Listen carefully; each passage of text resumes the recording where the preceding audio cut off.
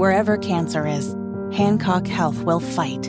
In any part of you and in all corners of East Central Indiana.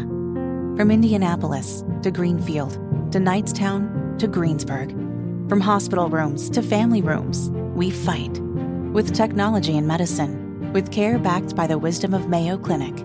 For you, for your family, and for your future in Decatur County. We fight cancer here.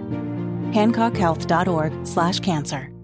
Now, did want to squeeze in a salient topic, which is the power outages across Indiana, AES, Indianapolis. We've had those horrible storms that we've had to deal with. And some people, including producer Todd Meyer, he's still without power.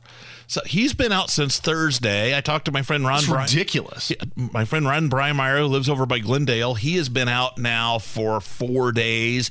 But I thought that this was just one or two little isolated things. No, this is all over town. Yeah. And I'm starting to think AES might not have the capacity, or maybe has not invested in the infrastructure to recover from something like this. Note, while they've been raising rates, so we're paying more for power than ever before, but we have to deal with days out outages like we were living in the before times, like this is still the 1920s. Come on. Yeah, well, this reminds me of the fiasco with the water company. Indianapolis Power and Light was always kind of a pillar of the electric generating community, and they sold to AES, and their stock tanked, the pensions tanked, and AES does not seem to have the same attention to service that Indianapolis Power and Light did.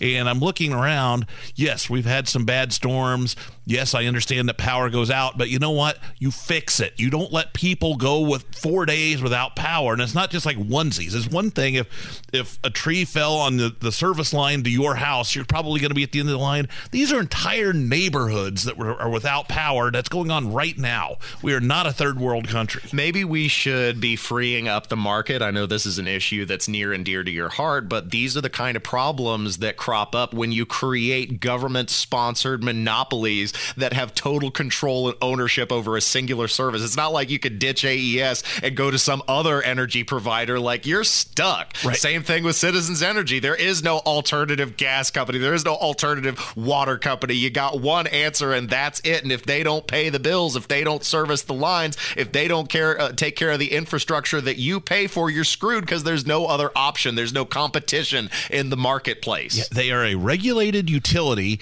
and I personally don't think that regulated utilities where you only have one option should be investor owned. I absolutely think that these should be not-for-profits, much like Citizens Energy Group.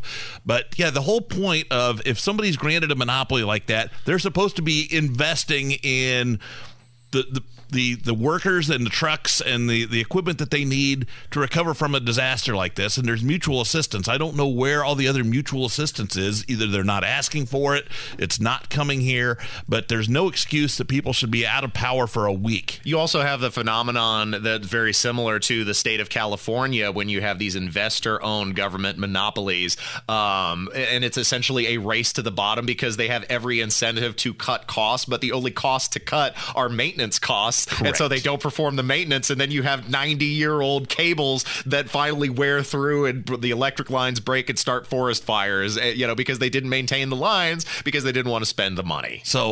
But I think we should start asking the questions. AES, Where are you? I don't believe your outage maps. No. I know way too many people that are without power right now. We're paying for the service and we're not receiving the service. So there's got to be, some answers to these problems. You're listening to 93 WIBC. There was another thing I wanted to squeeze in. Missed it earlier in the show, but I caught this on Instagram. I'm sure you guys are familiar with Alex Jones, the personality. Very eccentric, shall we say. He's more of a performance artist than a broadcaster. But great endless meme potential. And this is where he was turned into a heavy metal intro that I think is perfect. And Kevin, we'll see if you agree. I will go to hell before I sit here and I watch this country and the world turned over to these savages. I'm done, I'm pissed, and I'm not putting up with it anymore. You Satanists want to sacrifice the West.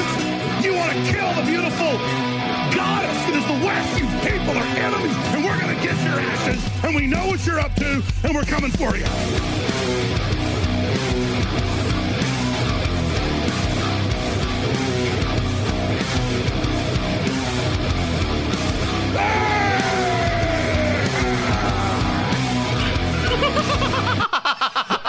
That was a vicious scream right there at the end. That is amazing. Kevin, what's the name of your band again? Uno Gold. Uno Gold. Is that how you're going to end your next Uno Gold show? Yeah, honestly, we could probably even just use that song as intro music to walk up on stage. And maybe we can try to mimic that heavy metal style of Alex Jones on lead vocals. Oh my God. And he's not even trying. That's the best part. It's just clipped. I like that. And then probably the greatest songify ever of Alex Jones. We don't have time to play it, but look up Alex Jones, Bob Iver-esque indie folk song. Yeah, I've heard that one. Oh my God, it's brilliant. And I will say, I actually did make a rap beat one time, and I spliced a bunch of Alex Jones clips and put it over, and it worked excellent. Meme Lord Alex Jones. Great material. Thanks for listening to Kendall and Casey on 93 WIBC. Ethan and Brad filling in. We'll be wrapping things up in the next segment. You don't want to miss it because the conversation continues on 93 WIBC.